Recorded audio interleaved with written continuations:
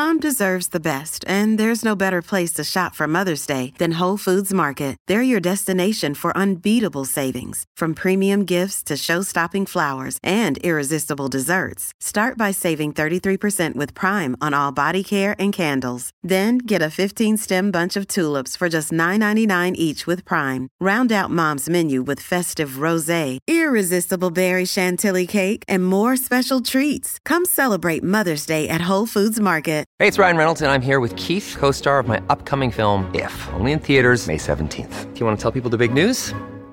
All right, I'll do it. Sign up now and you'll get unlimited for $15 a month and 6 months of Paramount Plus Essential Plan on us. MintMobile.com/switch. Upfront payment of $45 equivalent to $15 per month. Unlimited over 40 gigabytes per month. Face lower speeds. Videos at 480p. Active Mint customers by 531.24 get 6 months of Paramount Plus Essential Plan. Auto renews after 6 months. Offer ends May 31st, 2024. Separate Paramount Plus registration required. Terms and conditions apply if rated PG. Hi there, and welcome to Grief is My Superpower. I'm Mark Lemon, award-winning children's author, bereavement ambassador, and your host for this podcast. Each week, I'll be interviewing incredible people that get open and honest about their own experience with grief. When I was 12 years old, my dad was murdered, and my life changed forever. I try to explore with my guests if it's possible to live a happy and fulfilled life after the death of a loved one. You can find me as Mark Lemon Official on Instagram and at the Lemon Drop Books website. For this episode, I speak with palliative care physician and author, Dr. Catherine Mannix. Catherine speaks with me about how we can better prepare ourselves when facing the end of life. You can find Catherine on Instagram and Twitter as Dr. Catherine Mannix. Please don't forget to subscribe and leave a comment wherever you're listening to this podcast. By doing this, it will help us to reach more people in need of support at a tough time. This podcast is in support of children's bereavement charity, Winston's Wish.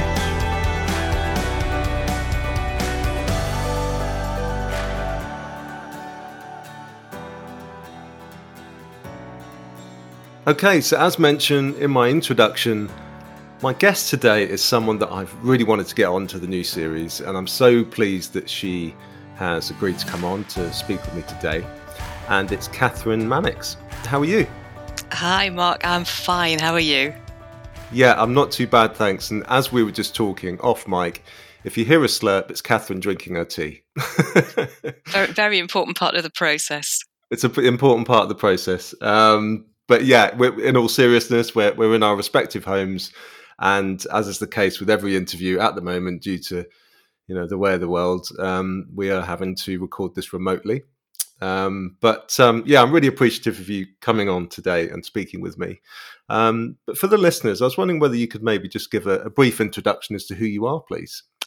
Okay, I have worked for many years in palliative care as a doctor, 30 years in all, and I took early retirement a few years ago now to try and do something about the situation I kept coming across at work, which is people who had family, friends, or who themselves were reaching the end of their lives and whose beliefs about what was going to happen were so terrifying that they were ruining that last part of their living. And I just thought, somebody has to do something about this. People need to understand about the process of dying. And yes, it's sad. Those farewells are sad. But it isn't like on the telly, it isn't like on Hollywood. It's much more gentle than that. And perhaps people could know more and then be less afraid. So I'm campaigning for better public understanding of dying. And I've done a few things now around that campaign. The work that you've been doing is incredible, and it spreads across quite a few years. I know you touched on it briefly just now, but I was wondering whether you could just give the listeners a bit of background about your own experience with grief. And I know in terms of the field that you work in, it's quite extensive. It's an interesting thing, really, that I wasn't personally closely bereaved until quite late on in life. And in fact, for most people, that is the case. Most people will get into their 40s, 50s, or 60s before somebody who's really close to them in their life has a terminal illness or dies. And so that's part of the reason we don't know what to expect, because we haven't seen it in our childhoods like we would have done 100 years ago. So my early experiences when I was a young mum were of my grandparents dying. And the grief of that, I think, is tempered by a kind of sense of timeliness. My grandmother was nearly 98 when she died. So there's that sad fondness that, I still go to buy birthday presents and Christmas presents for them. And this is, nearly 30 years ago in the case of one of them. So that kind of gap never seals over. And then as I've become older, people in my generation who I'm very fond of have died. One of my very dearest friends, a great family friend who lived overseas, so we didn't see each other very often. But the thing that was important for both of those people as they were in their terminal illness was that we talked about it. We talked to each other. The one who was in England was somebody that I had the honour really to help to look after at the very end of her life. And those things, that ability to talk about it and say the goodbyes, which is awful, let me not pretend that it's beautiful. There's something very precious about it, but it's still incredibly sad. But the ability to say those goodbyes has been an incredible comfort in sort of alongside the yearning and the emptiness and the, that's a really great thing. And you take a photograph and you reach for your phone to send the photograph. And then you remember that they're dead and they've been dead for years now. And I still do that. So still, I'm very fortunate. I count myself very fortunate. My parents are alive. My siblings are alive. Our children are well and thriving. And there are people who've had bereavements far more terrible than anything I've experienced. But my own experience, I think, has translated into walking alongside dying people and their families in a more informed way in the later part of my working life. I think that kind of leads me perfectly onto my next question, really, is, you've been working in the palliative care since, 1986, I believe. How have you seen the conversation surrounding death change to where we are today? The actual thing was, Mark, that I hadn't. And, in 1986, when I first went to work in a hospice, because I'd been training to be a cancer doctor, that was my career dream. And you know how it is, you go to medical school and then when you qualify, you do jobs in lots of different specialties while you do even more exams to qualify you to go to the next grade. And it's never ending. And eventually I got to the place where I was working in the Regional Cancer Centre, which was, the beginning of the next career plan, if you like. And what I discovered was that actually finding the cure for cancer wasn't as exciting as I had hoped it was going to be. Seeing the patients was lovely. It was the best part of every day, but there was an awful lot of mulling through results and drawing graphs and not patient focused, not people focused stuff. And at the same time, the people who were in to have treatment but weren't going to get cured were trying to make the best of the time that was left. And that was just so fascinating for me that I spent a lot of extra time trying to fiddle on to make that leg pain comfortable enough that you could get home and walk from your chair to the toilet, for example, or to try and work out how to damp down the breathlessness that you were experiencing so that you could manage the stairs and still sleep in your own bed upstairs with your spouse instead of having to sleep in a hospital bed downstairs. So those sorts of things suddenly made sense and seemed very, very interesting to me. So just at the point where I'm thinking, actually, these people living with incurable illness, I'm much more drawn to what they need and making a difference to their lives than I am to these people who are going to be cured. Around about the same time, a hospice was built about 3 blocks away from where I live, and they advertised for staff. So I just wrote to them and said, I'm a junior doctor. I've passed the necessary exams to go on to train to be a consultant doctor, but I haven't done that training yet. And, I know the system around here. Could you use me? And they did give me a job. And that was really lovely because I was trained by the first consultant that they appointed there, who was absolutely wise and enthusiastic and knowledgeable. And I was trained alongside the nursing team who'd come from all sorts of different places to work in this hospice. And we all learned together as a team. And what we were seeing was people coming in very afraid, and we would be able to sort out the symptoms and enable them to feel, less frightened that they were going to die in a paroxysm of breathlessness, or their pain was going to suddenly overwhelm them and they would die screaming in front of their families. These were the sort of ideas that people had in their heads, because that's what happens on soap operas and that's what happens in the cinema. And gradually be able to learn how you can describe the process of dying, which is something I think we'll probably come on to in a minute, in a way that enables people to think, well, okay, if that's what's going to happen, I'm still not keen, but actually that doesn't sound terrible. I can do that, and it's not going to terrify the people around me. So now I don't have to live in terror. I understand this is a stepwise process, and it's not going to suddenly leap at me out of the blue. And that changes the way people can live. So 1986, and I'm learning to have these conversations. And one of the things we're thinking, working in hospices, is that in 20 years' time, we will have changed the public conversation. We will have trained general practitioners and hospital doctors everywhere to have these skills for symptom management and these tender conversations about the reality of what happens as people die. And we will have educated ourselves out of a job. We won't need hospices anymore. We won't need people who do this job, because it will have been incorporated into the mainstream. And, here we are 35 years later, and we know that isn't what happened. And that's two reasons, I think. One is that when I joined it, it was called working in a hospice. But later on that year and the next year, the Association for Palliative Medicine was formed, and palliative medicine became a recognised specialty in which you could train. And the specialties always have people who are doing research. And so our understanding of symptom management got much more evidence-based. We got better treatments. We refined them.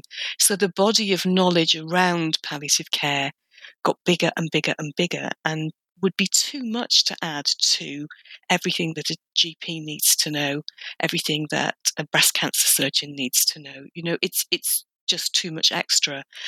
So we can teach people how to manage pain that's reasonably easy to manage, how to manage breathlessness that's reasonably easy to manage. But if it gets difficult, that's why you have specialists in all of the other things, isn't it? Why you have specialist chest doctors and heart doctors. Well, we're the specialist symptom doctors. And so we're going to sit alongside all of the other services. But the other thing that hasn't happened is that change in public understanding. Soap opera deaths are still wrong. Cinema deaths are still wrong. What we read in the newspapers is about really unusual, difficult, awful situations that do sometimes happen at the end of people's lives. But in the same way that, if you only knew about air travel from what you read in the newspapers, you would never get on a plane, because they only report the disasters. And almost every journey is not a disaster. In the same way, newspapers only report the disastrous dying, and we mustn't pretend it doesn't happen. And we really have to think about every time it does go wrong, just like every time there's a plane crash, you think about what went wrong and how can we learn from it and how can we stop this mistake from happening again. In the same way, most dying is not like what we read about or hear about in the media. So the conversation hadn't changed since 1986, and we're in 2016, and it happened again that a family came in around a very elderly parent who'd collapsed, who'd had, cardiopulmonary resuscitation, chest compressions, and all the rest of it in the ambulance on the way there. And when I said to the family, what did your dad say he would want if he was ever so sick that he might die? They just looked stunned. They looked like I was, speaking a foreign language to them. And the thing is, this man was known to have several different things that were very seriously wrong with him, including a very dodgy heart. And he was in his late 90s. So his sons, who couldn't bear to think about their dad dying, they were in their 60s and 70s, and they hadn't seen anybody die, and they couldn't bear to have the conversation with their dad. And then one of them said, actually, Dad tried to talk to me about this, you know. And I said, Dad, don't be maudlin. And I've heard that so many times. And then his brother said, oh, it wasn't just you. So now confessions all start to come out. His brother said, you know, Dad asked me if I'd do one of those attorney documents so that I could help Mum if decisions needed to be made. And I just said, yeah, Dad, don't be miserable. You're going to live forever. And now here they were with a semi-conscious dad who was in the act of dying, not able to tell him they loved him, not able to say goodbye because he's unconscious, and they are distraught. And something inside me just snapped. I just thought, you know, we cannot keep doing this one family at a time. We've got to do something publicly, nationally, that says, guys, we've got to talk about this, because not talking about it isn't going to stop it from happening, and talking about it isn't going to make it happen. But we could all be so much better prepared and not like these poor men now weeping beside their unconscious dad, and it's too late to say the things that really matter. Another day is here, and you're ready for it. What to wear? Check. Breakfast, lunch, and dinner? Check. Planning for what's next and how to save for it? That's where Bank of America can help. For your financial to-dos, Bank of America has experts ready to help get you closer to your goals. Get started at one of our local financial centers or 24/7 in our mobile banking app. Find a location near you at bankofamerica.com/talktous. What would you like the power to do? Mobile banking requires downloading the app and is only available for select devices. Message and data rates may apply. Bank of America NA, member FDIC. Yeah, I completely agree. It sort of ties into everything that I'm trying to do with, you know, with talking about it with children and introducing it into schools. And, you know, more often than not, you might have, like you've just said, you might have that parent who is a bit afraid to know how to approach it. And then, you know, I'm extremely fortunate to get so many touching messages from parents who have just lost their husband, their wife, and now they're having to support their children. And, you know, and I had one yesterday and it was heartbreaking, but we don't want to get to that point, do we? You know, of when it does happen, that's when we have to deal with it, you know? And so, yeah, there's that kind of that, you know, like you just said, when someone's receiving the palliative care, when someone's sort of nearing the end of life, you know, how can we open up the conversation? Yeah, absolutely right. And, you know, a lot of the concern that I see in people who are approaching the end of their lives mirrors the sorts of conversations that you're having. It's a little bit of what's going to happen to me, how will this be, what will it be like? But it's mainly, what's my family going to see? Is it going to terrify them? If my children or my grandchildren are in the room, am I going to leave them with a memory that will just horrify them forever? And so to be able to describe to somebody what the process of ordinary dying is such a consolation. Maybe it's worth thinking about that a bit now, should we? Shall I explain? So let's just, it often comes up as a conversation because the person talks about the things that worry them the most. And I ask most people, what's their best hope and what's their worst dread? Because what we want to try and do is make whatever's going to happen from here on as much like their best hope as it can be, and the least like their worst dread that it can be. So let's just get it out there. Let's just talk about it now. And so best hopes are about living as long as possible for some people, but living as well as possible for almost everybody. Family time with the people who matter to me, getting things finished off, saying important things. And the important things messages are really interesting because they're so consistent. People want to say thank you to people who have meant a lot to them during their lives. People want to sort out broken relationships, and they might want to decide that it's so broken that they're going to decide now they're not even going to try, but at least that gives them peace of mind instead of wondering whether one day it might all come right again. But usually it's about repairing it. And that's partly about saying, I'm sorry to some people. And partly it's about saying, I forgive you to some people. And those are really important messages. But the most consistent message is telling people we love them. And somehow, you know how one of the difficulties that you and I have both come across is how difficult it is for people to use their D words and actually say, dying or death or dead. We as a nation also have a problem with the L word, and being able to say to somebody, I love you, when our relationship is not a spousal relationship, it's not a parent-child relationship, but you've been my best colleague in this post office sorting office for 25 years, and I love working alongside you, and you've made the bad days bearable. And actually, do you know, I really love you, mate. It's a really important thing to be able to say.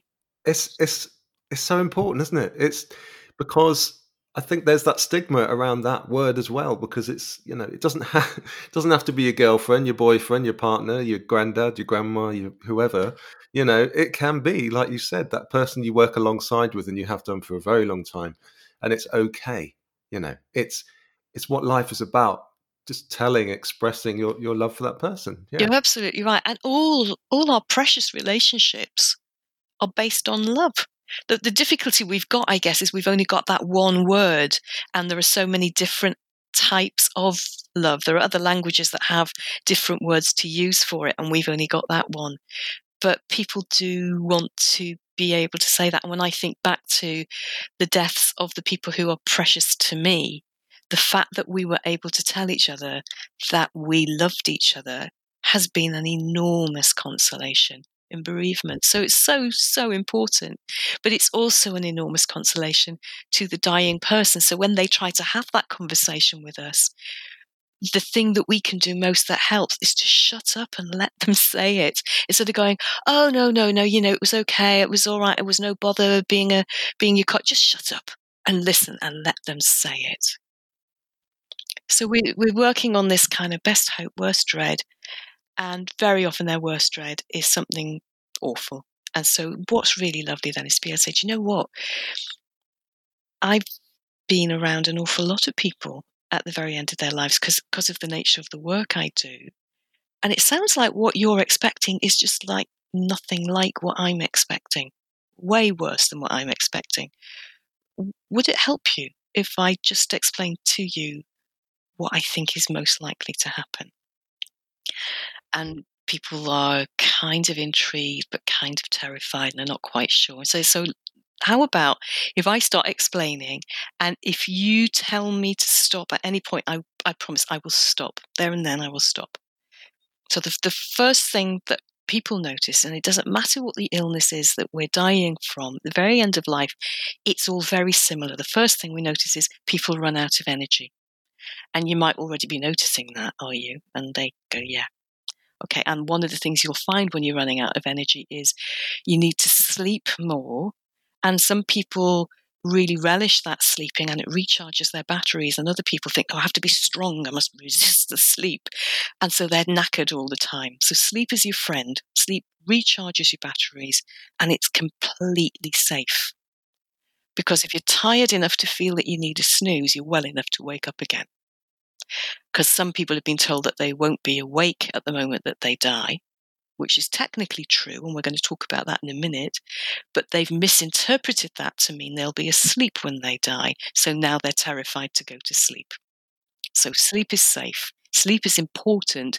Sleep is as important, or maybe even more important than eating and drinking at this stage in terms of what it does for your energy levels. So, if you've got an important thing that's going to happen, a phone call you want to make, you're doing a Zoom call to your grandkids, whatever it is, have your sleep first and your energy levels will be recharged a bit, ready to do that thing.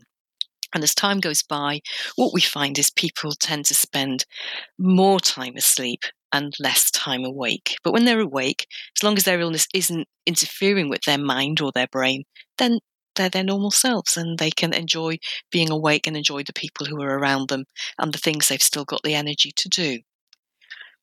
So I'll check then. Are you okay? Is that kind of what you were expecting? No, of course it isn't what most people were expecting. Okay. So is it all right if I carry on talking about this? Yeah, okay, it's all right so far. Well, the next thing that we find happens to people is that they are in fact awake very little and asleep almost all of the time. And something really interesting happens at this stage, which is during those periods of being asleep, we find maybe it's medicine time, or maybe there's a visitor or a phone call. We want to wake them up and we can't wake them up. And when they wake up naturally later on, they tell us they've had a lovely sleep. So they didn't notice the change. But we know that for a period of time, they were not just asleep, they were actually unconscious. They'd gone into a coma for a period of time, and then they'd woken up again. And this is the next phase now of dipping between being awake and being asleep, and being very deeply asleep and being unconscious, and then resurfacing again. And it comes in waves. And that might mean that, you might be taking tablets or medicines that keep some of the symptoms of your illness away. And we don't want you to miss those medication points because you were too deeply asleep or temporarily unconscious. So now we have to find a different way for you to have those medicines, because we don't want you to wake up from the end of that. And that's, really deep sleep. And it's 2 hours past your medicine time. And when you wake up, your pain has come back, or you're breathless or whatever. So this is the time where in France, you would switch to suppositories because that's their preferred route. And in Britain, because we don't like talking about bottoms, we start to use injections in those little syringe pumps. And that's just giving you the same amount of drug that you've always needed. We know by now this person well enough to know what's the amount that stops their pain coming back. So those little pumps just dribble it in a little bit continuously over 24 hours instead of 6 dollops every 4 hours or 2 massive dollops every 12 hours. It's very gently going in. So now this person is unconscious almost all of the time, briefly wakening, until in the end they just don't waken at all. What's starting to happen is the body is just switching all the lights off, and blood pressure is getting lower. There's less blood getting around all the other organs, so the kidneys slow down, the liver slows down, the heart isn't pumping quite as hard, and all the different functions of the brain are turning themselves off until the only bit that's still working reliably is the bit that works our breathing. And now that breathing becomes just a reflex, automatic cycle. And it's very distinct, and it's something that we only see in unconscious people. So it moves from deep breathing to shallow breathing, and then back to deep breathing and back to shallow breathing. And it also moves between fast breathing and slow breathing and slower breathing and gaps, and then back to fast breathing and then getting slower and then gaps. And so if family don't know about that breathing pattern, they might, for example, see somebody who's at the deep breaths stage. This person's so unconscious, they can't feel their throat. So they're not managing their airway the way you or I would. If there was a little bit of saliva at the back of our throat, we would cough or swallow and clear it. It'll just lie there in that person's throat. They're not bothered by it. But actually their breath will bubble through it and it makes a clicking noise. People call that the death rattle, and they say it as though it's something terrible. But actually it's a sign that the person's deeply, deeply unconscious. They don't even feel, that most sensitive part of their body. The back of your throat is so sensitive to protect us and stop us from, tea going down the wrong way and all the rest of it. It's really sensitive. And now the brain just isn't talking to that bit of the throat anymore. It's completely unaware. So that death rattle noise tells me this person is deeply, deeply unconscious. They're beyond feeling distress. So why are we not explaining that to families so they're not frightened by it? And at other phases in the breathing, it can be quite quick but shallow, and it sounds a little bit like panting. And, families will come and say, will you come and look at my mum? I think she's short of breath. And when you get there, it's this reflex breathing that says your mum is actually deeply, deeply unconscious. She doesn't know she's breathing like this. She isn't struggling for breath. this is part of that reflex breathing cycle. So explaining it to people is really important. Because we can't feel our throat, sometimes our vocal cords are a little bit closed over, so we'll breathe out and make a noise, like and people think, are they sighing? Are they groaning? Are they uncomfortable? Are they trying to speak? No, they're just deeply, deeply unconscious. And so there's these cycles of breathing, and then during one of the cycles, it will get more gentle, longer pauses, and then there'll be an out breath that just doesn't have another in breath after it. It's as unexciting as that. And all of us in palliative care have gone into a room, you're working in a hospice particularly, you'll find a family sitting around the bed and the person isn't breathing and they haven't noticed yet because it's been so gentle. So it's really, really not like on the telly. So I get to that point in explaining and say, so that this last breath, and there's no sudden rush of pain or panic or terror at the end. So if your family are around you, that's all they will see. How does that sound to you? And the first thing to notice is they've let me tell them to the very last breath, and nobody's ever stopped me. Even though I've promised at the beginning that if it's too scary, I would stop, nobody's ever stopped me. Because actually it's not what they were expecting. And it's so much more predictable and gentle than they were expecting. And then the next thing almost everybody says is, could you tell my family that, please? Because I don't think that's what they're expecting. That's so much better than we're expecting. Can you tell them so they will feel better? And what I usually say is, well, why don't we tell them together? Because actually it really helps this person to hear it again, or to tell it so I can steer and check in case they've misunderstood any bits of it. And I will also say, look, don't just take my word for it. Maybe you've got a palliative care nurse specialist who visits you at home, or the cancer nurse specialist who you know really well at the hospital. Check out my story with them, because you need to know that this is the truth. And actually, this might be the first time this person's met me, but they know other people that they really, really trust. And what I'm doing is just describing the process of dying. So you were talking before about families getting in touch with you. Because I described this process in my book, in fact, what I described was the first time I heard this hospice doctor describing it to a patient. And I was really shocked. How can you possibly describe dying? And he did. And she was, as people always are, transformed by hearing it from her terror to a state of being so much more peaceful.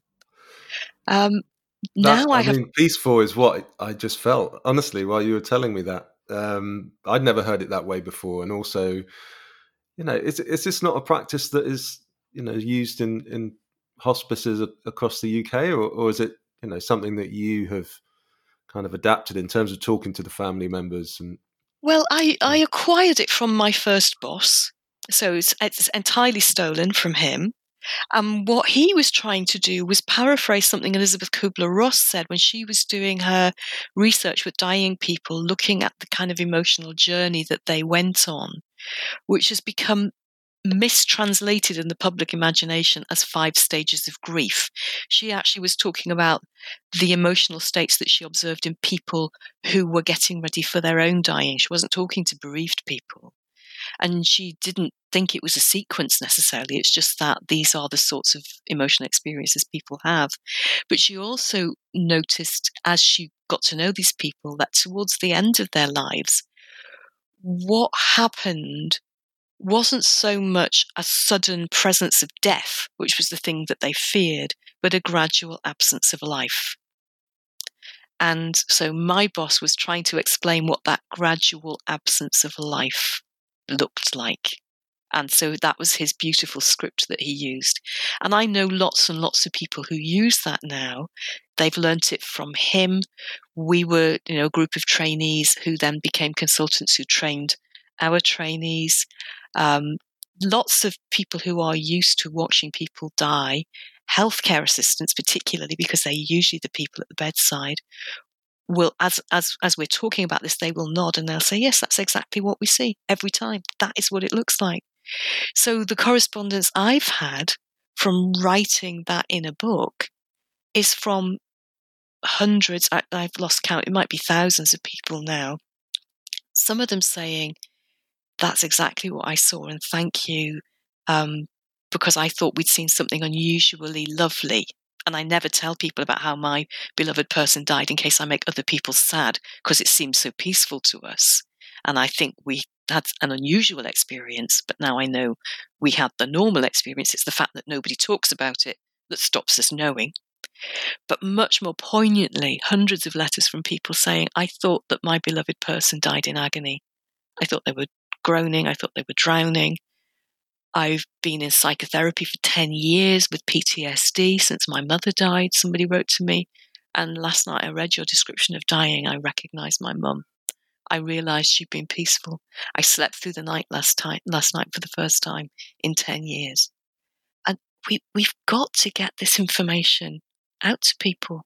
And that's why I'm so grateful to you for letting me talk about it here for your listeners, because it's just so important. And what I really want is not just that people listen and think, oh yeah, that is what we saw when whoever it was died, but they then think, and I know these people who are waiting for their beloved person to die, and they will be as ignorant as I was, and I have this gift I can give them. I can explain to them this gentle sequence, or I can give them this track from the podcast, or I've got a little BBC ideas video. It's about 4 minutes long.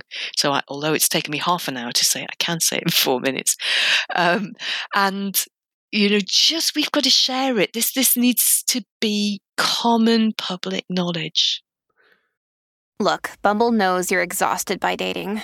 All the must not take yourself too seriously and 6'1" since that matters. And what do I even say other than, hey? Well, that's why they're introducing an all-new Bumble, with exciting features to make compatibility easier, starting the chat better, and dating safer. They've changed, so you don't have to. Download the new Bumble now.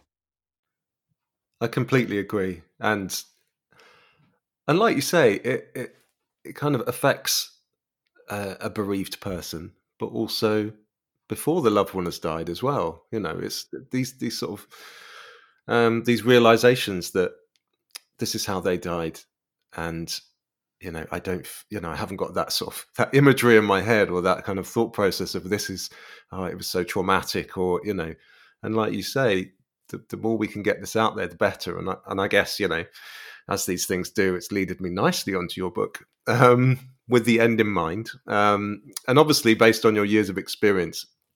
I was just wondering whether you wanted to tell the listeners briefly about your book, and I guess you've probably talked about it just now in terms of why you wanted to write it, but whether you could talk us through the process and how you found it. Yeah. So when I first stopped work to think about how to change the public understanding of dying, and I wasn't so silly to think that I was going to do it, but I wanted to kind of join up with other people who were trying to do it to see what we could do together. So there's a coalition of end-of-life organisations, Marie Curie and Macmillan, and a lot of the bereavement organisations, Winston's Wish, who I know you do a lot of fantastic work with, who belong to this coalition called Dying Matters, and they have a website. So there's stuff about end-of-life care and stuff about bereavement care. It's a really, really useful resource. So I made contact with them, and I wrote a couple of newspaper articles. And I just was very lucky to get invited to talk on a BBC Radio 4 show called 1-to-1 about what happens when we're dying. And somebody who heard that broadcast was the wife of a literary agent. So she told him, you need to listen to this. And he got in touch with me and said, have you ever thought about writing a book? Now, it so happens that I had kind of thought about writing a book, and yet I hadn't thought about writing a book. When I was training, we didn't have the sort of psychology support that people who work in high-intensity areas of medicine regularly have now. So if you got home at the end of the day and your head was full of something, there was nowhere to put it. And I used to write it out. So I've got a collection of single sheets of A4 from back when I was a medical student. You've been writing this book for a while. Well, and not all Without sad realising. things. Yeah, I never thought I would write them for publication. I was writing them for sanity at the time. And some of them are lovely things. You know, the first baby I delivered is in that folder, and all sorts of nice things as well. But it meant that when I wanted to try and remember individual illustrations of families who coped well or families who tripped over things that were difficult, and how could that have been resolved, or how did it get resolved, I didn't have to make it up. I could go back to my own notes and find those things. And so I thought I could maybe have a go at writing a book when this guy phoned me. But I knew I'd have to keep everything very, very confidential and anonymous. So what I did was read back through all of those notes and see the things that I'd seen again, and then turn them into stories about people with different names and genders and nationalities, and sometimes even make one person out of 2 or 3 people, so you could illustrate things that actually happen without it being only to the person that it actually happened to. Not sure I said that in English, but you might know what I mean. So it's kind of a story version, but every event that happened is true. And what I wanted to do was try and go back to, remember I told you my grandmother died when she was it was in her late 90s. She was actually born in 1900. So she was the age of the year every year, which was handy when you're trying to work out what birthday she was having. And she, by the 1930s, was in her mid-30s and had the sort of experience of 100 years ago. So she'd helped look after family members who'd been dying at home because there was no National Health Service and they weren't a wealthy family, from being a teenager. And by the time she was in her mid-30s, and Europe was in a state of disintegration and about to declare war, she had not only looked after her parents and siblings, but one of her children had died of an illness we routinely immunise children against now, and her husband had died of sepsis when his appendix ruptured.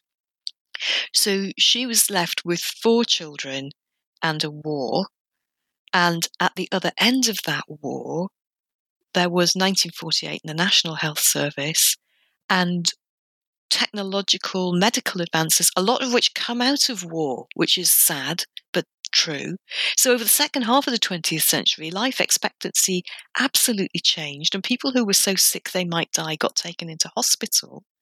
So when she was approaching her 97th birthday and reflecting on the changes she'd seen, men on the moon, one of the things that was concerning her was that when she died, her children, so my mum and her siblings, hadn't had a close bereavement because they were too little to remember their dad dying. 2 of them weren't born when their brother died. And this was the next death, and they were in their 60s and 70s. So in a generation, really, we forgot about dying. And the way she knew about it was by being there. So I thought, you know what, when I'm writing this book, I'm not going to write a book of here's a doctor talking to you about dying in a very serious voice. Because, that's just dull, really, isn't it? I'm going to write a book of stories where we're going to sit together, you and I. It's pre-COVID, so we're on a sofa side by side, and we're going to look together at this situation, and I'm going to introduce you to this person so that you know them well enough to be bothered about what happens to them. And we're going to watch what happens together, and we're going to see what the difficulties were. We're going to see how they got resolved. We're going to talk about how the dying was and how the family understood or misunderstood it and what the impact was on them afterwards. We're going to talk about how most people who know that they're at the end of their life don't think of themselves as dying. When they wake up in the morning and have their breakfast, they are living. And they've got today, and they're going to do stuff with today. And actually, it's we who label them dying, but they are getting on with living. And let's look at the extraordinary way in which people live when they know that time is very, very precious. because they don't sweat the small stuff. They do use their L words. They are able to say things that previously maybe it just wasn't possible to say. They are able to resolve those family disputes or decide that it's time to just put it behind them because it's not resolvable. And so they are interestingly different. They're still the same people. They don't become saints, but they do become more sensitive and tuned into everything that's going on around them. And they're very appreciative, and that's why they're really lovely to work with. And so when palliative care team goes onto a ward in the hospital, very often the nurses will say, "Why do you only see the nicest patients we look after?" And the answer is, because these patients have become the nicest patients you looked after simply because they are aware of the preciousness of time. So the book is just stories. It's not medical. I don't think there's a single medical word in the whole book. I tried really hard to make sure there wasn't. And I get lots and lots of lovely feedback from people. I've had a lot of feedback from public transport saying, "I am crying on the tube. I am weeping on a train. You could have warned me." So we should have had the book sponsored by Kleenex. But when we drill into that, it's good tears. It's tears about how absolutely amazing human beings are and how they rise to really difficult things in an extraordinary way. And they are us. They are ordinary people living ordinary lives and dying ordinary deaths. And they are just the examples that we can know about and internalize in our hearts so we can be less afraid. Sounds incredible. And while you were talking, I was thinking how since doing the podcast, since writing my own children's book to do with grief, my mindset has slowly but surely changed as well. And it has over the years. Obviously, my dad died when I was 12 years old. So I've had kind of this long, extensive grief career. But there is that element of really trying to enjoy today and just being appreciative. And like you say, when you're at the end of life, the mindset changes, and I think that's so powerful. And your book, which, does sound incredible, I can just picture people with, yes, tears, but also a bit of a smile on their face because it's like a realization. Your brain needs support, and new Ollie Brainy Chews are a delightful way to take care of your cognitive health. Made with scientifically backed ingredients like Thai ginger, L-theanine, and caffeine, Brainy Chews support healthy brain function and help you find your focus, stay chill, or get energized. Be kind to your mind and get these nootropic chews at ollie.com. That's OLLY.com. These statements have not been evaluated by the Food and Drug Administration. This product is not intended to diagnose, treat, cure, or prevent any disease. Yeah, and there's been a lot of that in the feedback, and that's been lovely. The other thing that's been lovely in the feedback is there are lots of conversations in the book. I've tried to recreate the way I've heard people talking, my boss talking about what dying would be like, or conversations I've had with people. And I did that so that people reading it would think, "Oh, well, do you know what? I could talk to that nurse that I really like in the clinic like this. I could have a conversation like this with that nurse because he's lovely." Or, "Yeah, I could talk to my GP about this. She's known me a long time, and I could do that." So I deliberately included conversations so people could think about there are ways into having these discussions. What I hadn't anticipated is how it's been picked up by healthcare professionals and carers.